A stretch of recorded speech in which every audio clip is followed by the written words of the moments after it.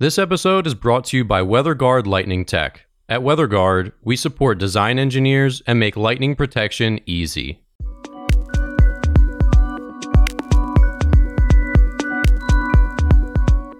You're listening to the Struck Podcast. I'm Dan Blewett. I'm Alan Hall. And here on Struck, we talk about everything aviation, aerospace engineering, and lightning protection.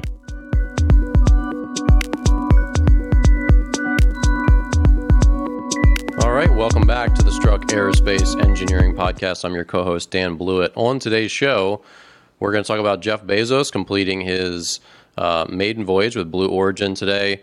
We'll talk about Tesla and some predictions from Morgan Stanley that they might enter the eVTOL market at some point. The latest in the Wisk Archer fights. And lastly, an iFly concept, which is basically a single passenger eVTOL, and whether this idea of having a residential, own your own eVTOL aircraft might be something that could come to fruition in the future. So Alan Hall's here. Alan, how are you, sir? Hey, great, Dan. A lot of crazy space news lately with Bezos going into space and all the Twitter hate that came after that. So that's an interesting morning to watch the launch and know that it's just going to be a wrath of anti-Bezos, anti-Amazon hate on Twitter. You just knew it was coming. Well, I saw a good, we all grew up with The Onion, which is that great satirical news network, which is still kicking, but there's a new one called The Babylon Bee, and there was a headline today. It said, Space rejects Amazon package, and it showed the capsule landing back on our origin, or back on Earth. So that was good and it's clever. Yeah.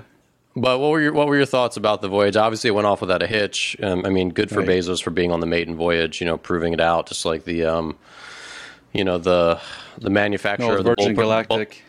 And I was going to say the bulletproof vest back in the day. The inventor of that, that video is crazy. He just puts it right to his chest and shoots it, then gets up and fires off at a couple of targets. Like, you have to, if you want people to believe in it, you've got to be the first sometimes, be the pioneer, take the risk. But, was there really that much risk in this?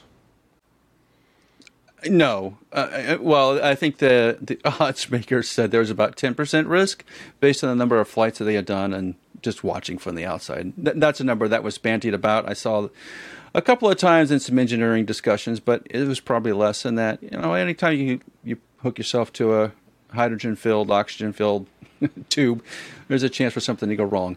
And there's inherent risk with all of it.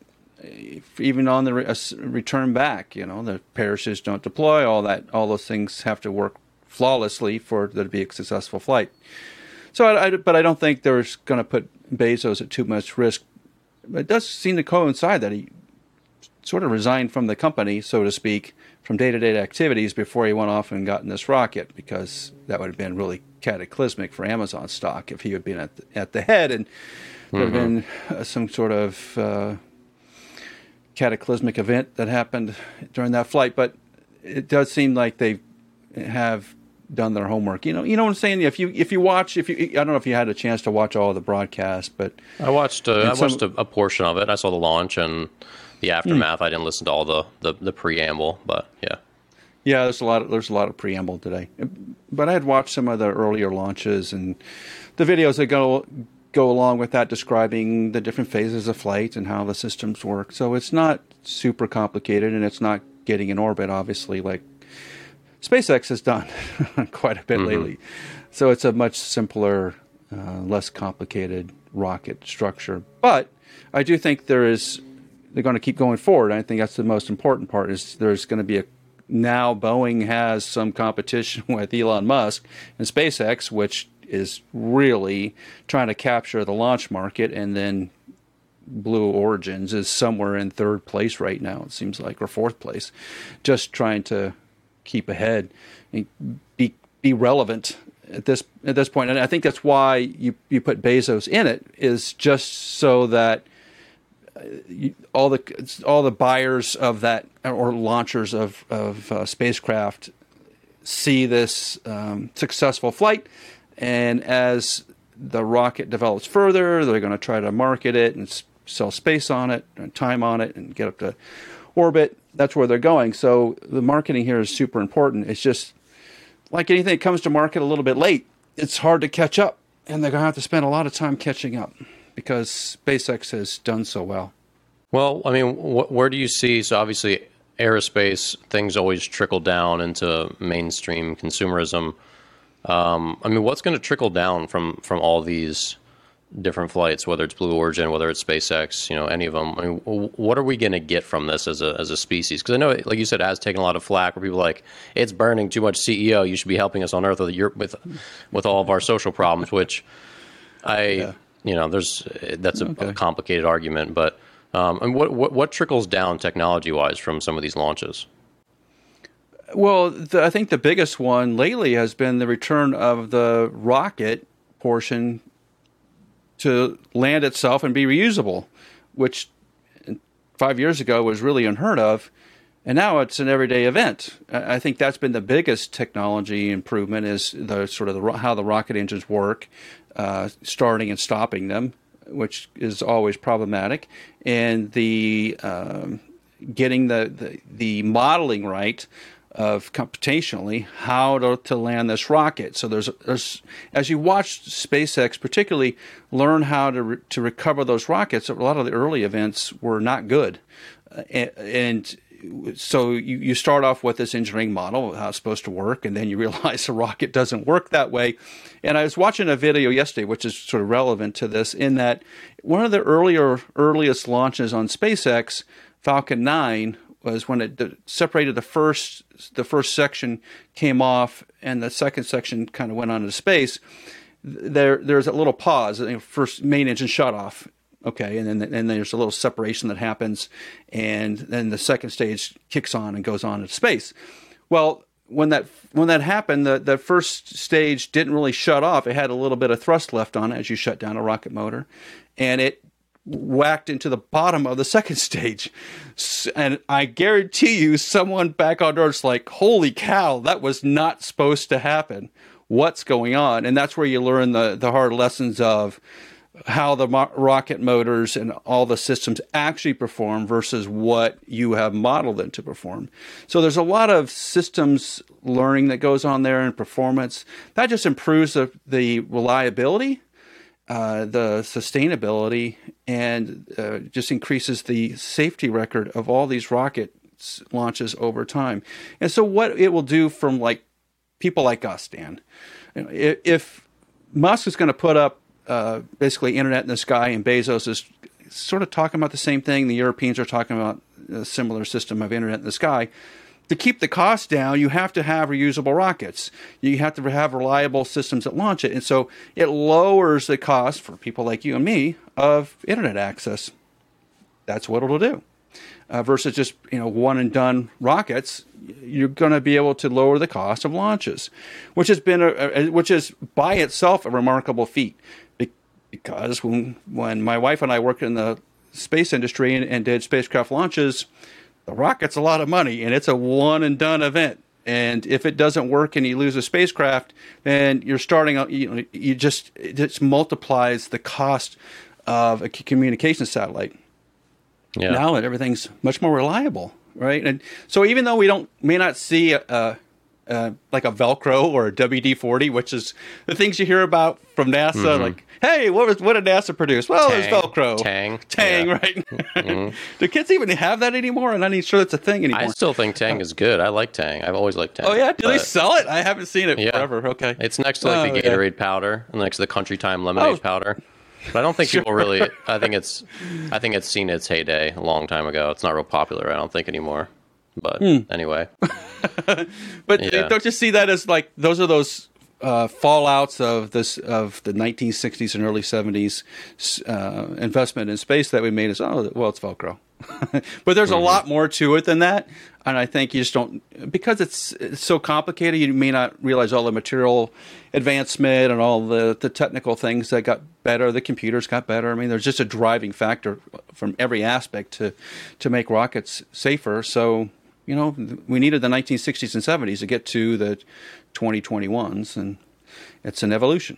But, hearing some of these scientists talk, kind of rebut Musk's ideologic vision of Mars, they're like, this is like the terribly inhospitable planet. It's like so hot, so cold. Like the atmosphere is very toxic. I mean, just like everything about it is not a place that humans really want to be.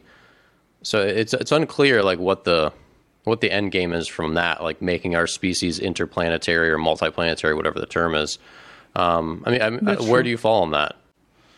I understand the vision, but I also understand the difficulties with it, and I think that's why Musk doesn't have a lot of followers yet on the Mars vision. There are some, but there's not as many as I thought there would be at this point, because the success of SpaceX would thereby normally say, well, if Musk can do X with all the launches, he can do Y, which is put people on Mars. But that's just a huge technological leap. And I think, just in the lowering the cost of rocket launches, it's going to make a big difference in things like monitoring the Earth, which is what a lot of spacecraft do today. There's a lot of Earth monitoring satellites that check cloud cover, check for gases in the atmosphere, check for the temperature of the Earth, check for all kinds the ice flows, right? So there's a lot of different pieces that are flying around that you and I don't have a lot of investment in or know a lot about, because they don't really affect us on a day-to-day like the internet would. But there's a lot of science in the sky right now, and if we can lower the cost of that, that means we can, for one, monitor the Earth a lot better than we have in the previous 40 years. And I think that's a huge benefit by itself. So to me personally, I don't really care if we get to Mars. I think more importantly, it allows us to learn more about Earth. It allows us to do things less expensively, which then, in the case of internet, may bring internet to the world places where they just don't have it right now. And I think can be very, very beneficial. Yeah, and that is a good point, because here in America, especially in a city, you just don't think about other countries and how unconnected some of them are. Right. Like like Africa, India, places that there are lots of people without internet who could suddenly have access to remote jobs, and a lot of these, like school, the way and obviously education, just the way the world's changing. I mean, with like some of these companies like Fiverr, where you can get graphic design done real cheap here in U.S., where it's actually paying a pretty decent wage to someone in another country who's willing to design something that's pretty good for $10-15, and you're like, hey, this is amazing, cheap labor, and they're like, this is a good wage for me over here, and I'm working from home. And so whether or not that economy is good, I don't know, because I've had questions about like why is this cost so little, like why aren't they getting paid more, like you never know anyway. But it's going to open up a lot of opportunities to a lot of people. Well, and we do know that as the economic conditions increase for areas where there's just poverty now, if we can get them to some median, moderate level of income, it changes the way they deal with the environment. So if we're actually looking to reduce things like the burning of coal, or the burning of dung, or the burning of wood, or all the other things that get burned for fuel, having internet connections so that maybe they can do a job would be fantastic. Increase their income. They'll change their energy sources, which will reduce CO2 emissions. And a lot of things like that will change. So the consequences, the follow-on effect of having internet, or in that Slingshot program with Dean Kamen about getting clean water to places, how it just radically changes the lifestyle of everybody around that one piece of technology. We don't know how far it's going to go, but it feels like it's going to be a much more positive thing. And obviously Bezos is going to want to have some play in that just as much as Musk does. So this is where we haven't seen that sort of clash of the titans in industry like we maybe have seen in the late 1800s, like with the railroads and oil and the Carnegies and right, and Ford, right? Having these massive, colossal companies hasn't happened in a long time. For whatever reason, we feel like we're kind of, that is starting to crank up again in terms of just billionaires with a lot of cash investing in large-scale projects around the country, in the U.S. mostly, but also around the world. And with the follow-on consequences that you just don't know, But that's why I think this Twitter thing's happening. People are very uncomfortable about where this is going, and letting a couple of billionaires, as it's described on Twitter, letting a couple of billionaires decide the future of the economy, the future of the country, da-da-da-da-da-da-da. It's the same thing, the argument we had 150 years ago. And we're going to relive it in a more technological way, which is fascinating. It's fascinating. There's going to be a lot of changes. All right, moving on to our EVTOL segment today. So speaking of Elon Musk and Tesla, Adam Jonas, a Morgan Stanley analyst who covers Tesla quite a bit, he believes that Tesla's going to get into the electric vertical takeoff and landing space at some point. Now on it was the Joe Rogan podcast, wasn't it? A couple months ago. I think so. I was going to ask you the same thing. I think it was. And he was asked about aircraft. Yeah, it was Joe Rogan. And he was asked about going into aviation. He said, there's just such a hard problem to solve with electric aircraft. But I think he was talking about commercial airliners, like making a 737 electric. And you've talked about the difficulties of that here. But I don't think that question was posed as far as like from an eVTOL standpoint, because it seems to me like this would be something that Tesla's engineering and obviously their battery tech and financial resources could certainly handle. I mean, Alan, do you think they're going to throw their hat into the ring here? I watched that Musk question from Rogan, and it was like in the third hour, like the last 10 minutes of that interview. It was way at the end. And that's interesting that you thought it was about 737s, because I thought it was about eVTOLs. So maybe you're on the Rogan side of that, and I was on the Musk side of that, because that's what we're dealing with today. Well, I felt like the whole conversation was framed about like commercial transportation. Of course, like eVTOL market, they hope to be, but they were talking about. I think they were talking about tractor trailers. They definitely mentioned trains, just the other things that he could electrify essentially. Right. So at least in my mind, I thought they were talking about commercial, but we'll have to go back to the clip. But sorry, continue on. Well, I do think that's interesting, because I think his response was way beyond what Rogan was able to comprehend. When I was listening to it, the thing that registered with me is that Musk clearly understands the engineering challenges that are in front of any aircraft developer, which means that he has had those conversations with engineers asking about that marketplace, that he's been at least dipped his toe into it, or been listening to a series of discussions talking about the pluses and minuses of trying to be in that business. So maybe he's sitting on some of the boards, or maybe he knows people are on some of the boards that are on these eVTOL companies, just trying to get a flavor for what's happening. But he had very specific issues with developing an aircraft, and every one of them was right. So that just said to me, knowledge. He has been playing around a little bit, feeling out that market. But don't you think that the area where Musk can enter it immediately is in the battery market?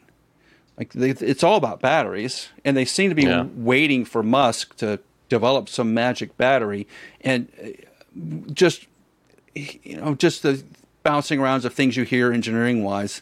You got this sort of gold standard, which has never been really developed, is a solid state battery. And there's a feeling like maybe Toyota has developed a solid-state battery. Maybe that's what Joby's living on, is that maybe Toyota can develop a solid-state battery. At the same time, that if there is this utopia of batteries and it is solid-state, that Musk is looking at it too. So maybe it's more about the play of, I'm going to sell a bunch of batteries into that aircraft market, which, from Musk's concern is easy. I don't have to get involved in making an airplane, just sell batteries. Don't you think that's a much quicker way to be in the marketplace and be like a big contributor to it? Yeah, and I don't know the answer to this, but is Tesla's battery technology that far in a way advanced over a company like Panasonic, which is one of the global leaders? Like, is Tesla really a battery company, or are they more of a car company? Or they like I don't know where their like highest level proprietary thing falls. Do you? I would say, are their batteries really that special? Well, yeah, I think the answer is yes, in the sense that they can mass produce them. And that's what makes it special. And they are a high quality battery, as we have seen lately. The battery has improved significantly since they first started. And just the massive scale of the infrastructure that they built to make batteries allows them to drive down costs and to also push technology into the battery so you can make those 2%, 3% improvements in multiple areas to keep going up the technology chain and lowering the cost, increasing the density, energy density, all those things. I think Musk has, in a sense, sort of captured that. But again, it's a question of sort of the lithium technology versus this unyet proven solid state battery. Where does all that fit in terms of how much you're going to invest in either one of them? Which one's going to come out with a winner in the end? Who knows, right? But don't you think that from Musk's standpoint, they've got so much risk on the space side and also on the car side in terms of liability that do you want to put more liability on your company or create another company? From a business standpoint, I don't know. It does seem like on the one hand they could just sort of, hey, take your batteries and like jump in the ring, but on the other hand, like you said, it would take a lot more regulatory stuff. There'd be a lot more hurdles that way. Like you said, if there's a crash or any of that's going to really set you back. It's going to happen to any of these companies. They're going to have to play catch up to other, even though they have brand awareness and a pretty strong brand moat. They're going to have to play catch up to Joby and some of the other ones, right? So. They would. Yeah. They totally would, yeah. Mm-hmm. And I'll give you another piece of information that happened this week also, which is I saw an announcement from the FAA that they're going to put an office, like a space launch office down in Texas. I thought, wow, that's interesting. Okay, why is the FAA doing that? Well, Bezos's launches are out of Texas and all the Musk's launch are out of Texas. So now I got this regulatory entity going to be closer by to help regulate, I guess, what happens on the launch side. And I thought, well, that's probably as much regulatory oversight at any of the companies that Musk has ever seen as the FAA on the space launch. But if he starts going further and pushes into the aircraft side, he's really going to get a lot of oversight.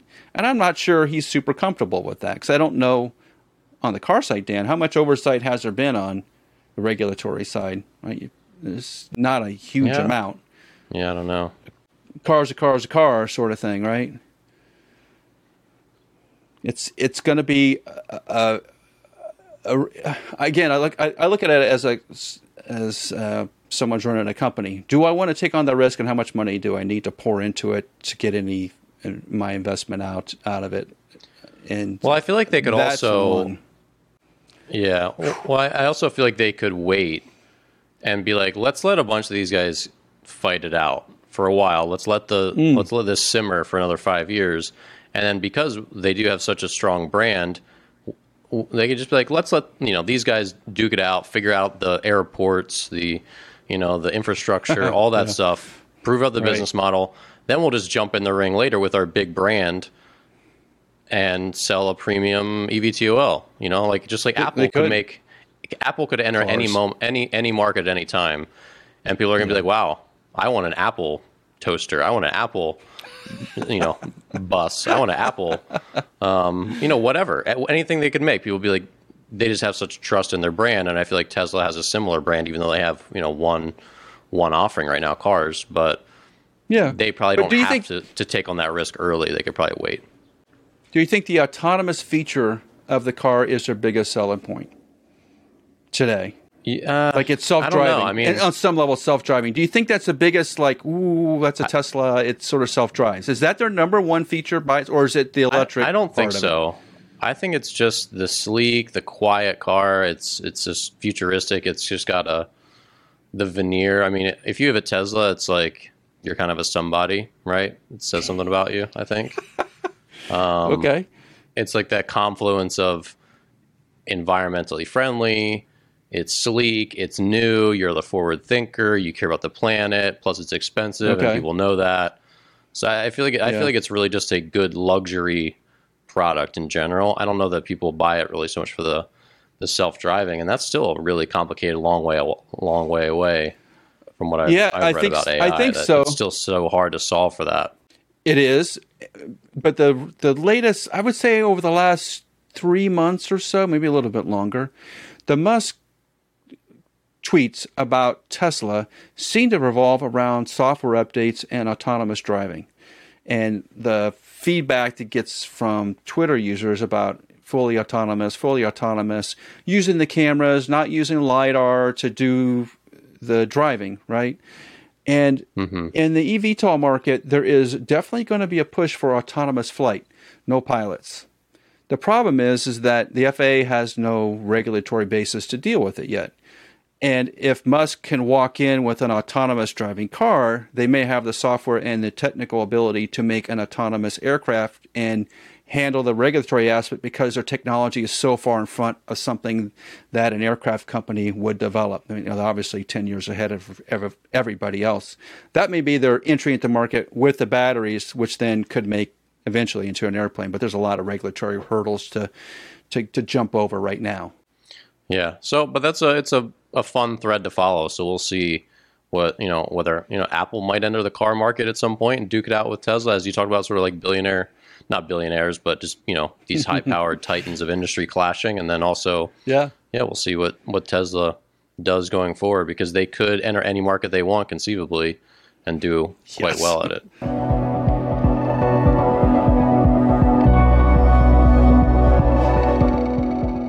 Moving on here, there's just a new peep out of Archer.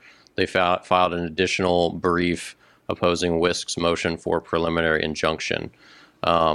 And they've said that Wisk has not provided any relevant evidence to support their claims that Archer has stolen, proprietary information from them. So, Alan, does this strike you as anything new, or they're just continuing just to push? And where do you think this is going at this stage? When I read the latest info coming out of Archer, I think you have to read it with a legal framework in mind, and how a lawyer or lawyer/PR person would write a press release such that it doesn't come back to haunt them. And that means, where's the dog that's not barking? Where is this thing that's hanging out there that is the point of dispute, which no one's talking about, that Archer's not going to talk about? And it seems to be in the engineers. That is where the pinch point is. The Archer press release said something like, to the effect of, Wisk has not been able to show that Archer has any of Wisk's material. Archer company. Well, Archer as a company is with engineers or without engineers, right? Is it these engineers that supposedly downloaded data when they walked out of the Wisk door? Is Archer framing this such a way that they exclude the employees? What does that exactly mean? Because the FBI seems to be involved. That seems to have happened. Now, where that leads, who knows? The FBI right now, I think you could make a lot of cases that they're not very effective at anything. So, is any real consequences going to happen if data was taken? Is the FBI going to press charges against the engineers who theoretically took some material? Kind of doubt it. Not unless there's a foreign entity involved. Like if China was involved, then yes, they will do that. But between sort of U.S. companies or non-adversarial countries, I don't think they're going to do that. But don't you see that that's the way that those press releases are worded?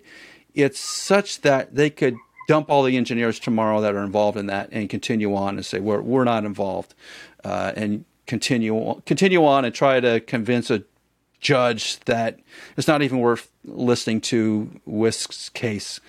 That's what I read into it, because it's so finely worded.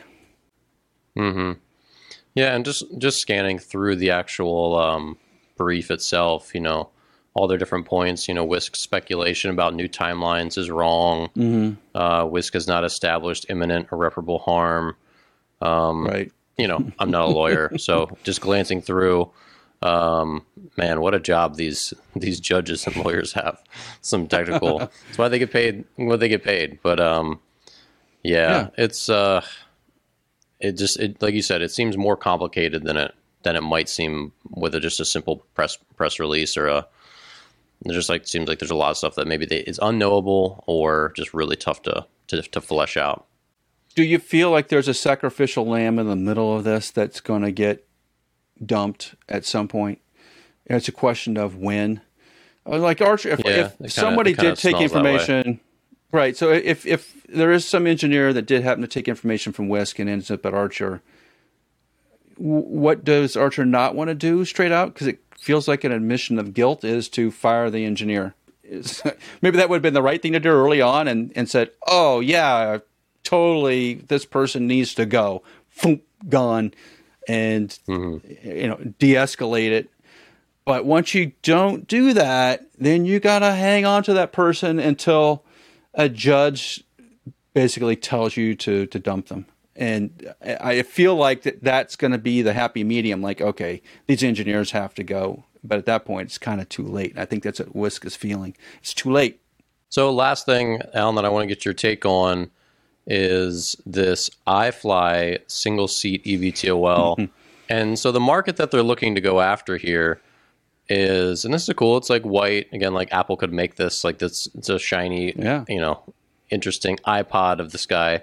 But, it's, so they don't want to have this certified to fly commercially. They would just want to have it as like a powered ultralight. So no registration, right. No pilot's license. Right. And then it would have to weigh less than 115 kilograms, which is 254 American pounds, and max out at 64 miles per hour, which would be plenty to just get you wherever you want to go and look like that weirdo landing at the farmer's market with your, one person eVTOL. But this looks like basically like a chair with like a barbell attached to atop and below it, with like a ducted fan at each end of, if you could imagine a barbell like that. Yeah. But I mean, is that a legitimate market where we're going to see a whole subsection of eVTOLs where they're in this ultralight category where you don't need a pilot's license? I mean, is that going to be a thing? That seems kind of cool, but also kind of crazy. Well, there has been the light sport aircraft and the ultra light aircraft marketplace for a long time, right? That's how Burt Rutan really got into the aviation industry, was by making small kit airplanes. And there's always been this kit market that has existed in the United States and has been pretty vibrant. I don't think anybody's got super rich off of it, but there's been a number of small aircraft companies, and they're making really complicated designs, carbon fiber airplanes with all kinds of fancy power plants and different pieces of technology. They're way more advanced than I remember. Now, in about a week or so, so we're towards the end of July. So in about a week or so is Oshkosh, which is the Experimental Aircraft Association's big fly-in. So there'll be thousands of airplanes and 100,000 people that'll show up typically at non-COVID times. I'm not sure they're going to get that this year. But when you walk down the aisles, and I did that back probably in the 80s or so, there's all kinds of aircraft variations and kit build this and kit build that and new technology here and this kind of idea about here. So you just get this really diverse set of interpretations of what an aircraft is and what performance means and what is a useful feature on, someone who flies up in the Northwest was mountainous, a bunch of rivers, and you go and flying to go fishing, versus what you would need in the Northeast, where there's just a lot of cities and you're going from home to work sort of thing. There's just such a variety of ideas and concepts. I do think you're going to start seeing at Oshkosh some of these electric aircraft. In fact, I know that there's going to be some electric aircraft showing up at Oshkosh. So that technology and the way that let's call them creative pilots. A lot of people are not engineers, or people are very handy with tools and know how to make things, can build an airplane and fly it. But I think that's one of the weird things about the United States that doesn't exist in a lot of other countries, is that you have a lot of amateur pilots or amateur aircraft builders in the States and in Canada a little bit that do push the envelope. And I follow, and you should follow some of this, Dan, because it's kind of cool. There's some light aircraft podcasts and YouTube channels that showing average people building their own aircraft, and all the little bits of technology that they put in the aircraft is just fascinating because that's the sort of the grassroots way of making airplanes better, different, more responsive, whatever you want. And it's like in a day when you used to build your own car, right? That on the airplane side has never really gone away, and it will. I think you will see more and more and more electric things. In fact, did you see the article? I think it came out today about the company that's going to buy a bunch of Cessna Caravans, which is the high-wing, single-engine, in the front, propeller-driven aircraft. I think they're going to buy 100 with an option to buy 50 more, and they're going to electrify them. Textron Aviation. Yeah. Mm-hmm. Yeah, right. And there you go. Right. It's a relatively small company, so to speak, that's buying these aircraft off the production line. Going to take out the piston engine or turbine engine. I don't even remember what's in a Caravan anymore, and put batteries and an electric motor in it and go fly it. That is a big step.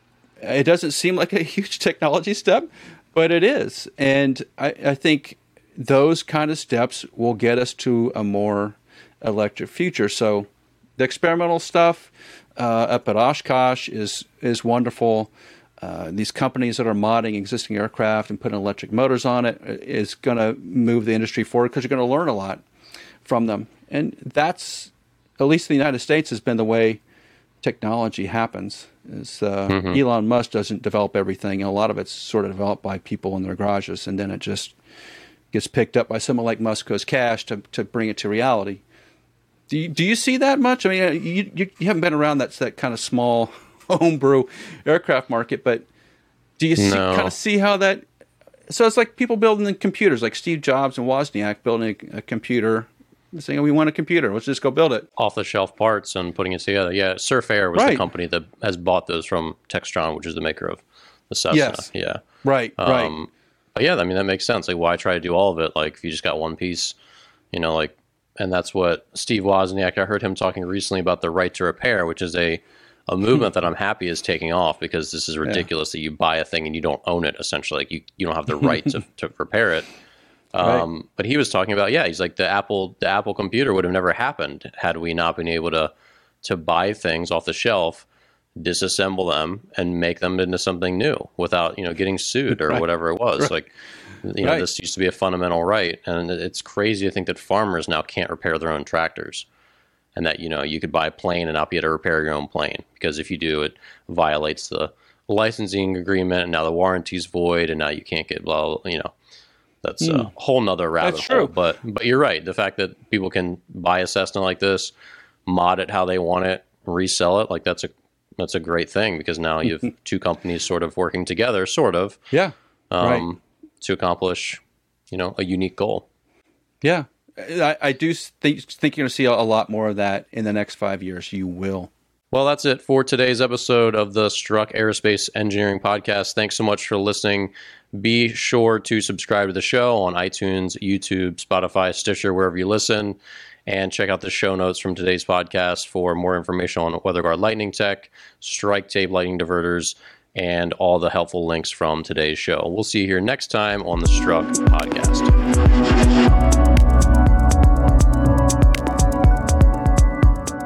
Strike Tape, WeatherGuard Lightning Tech's proprietary lightning protection for radomes, provides unmatched durability for years to come. If you need help with your radome lightning protection, reach out to us at weatherguardaero.com. That's weatherguardaero.com.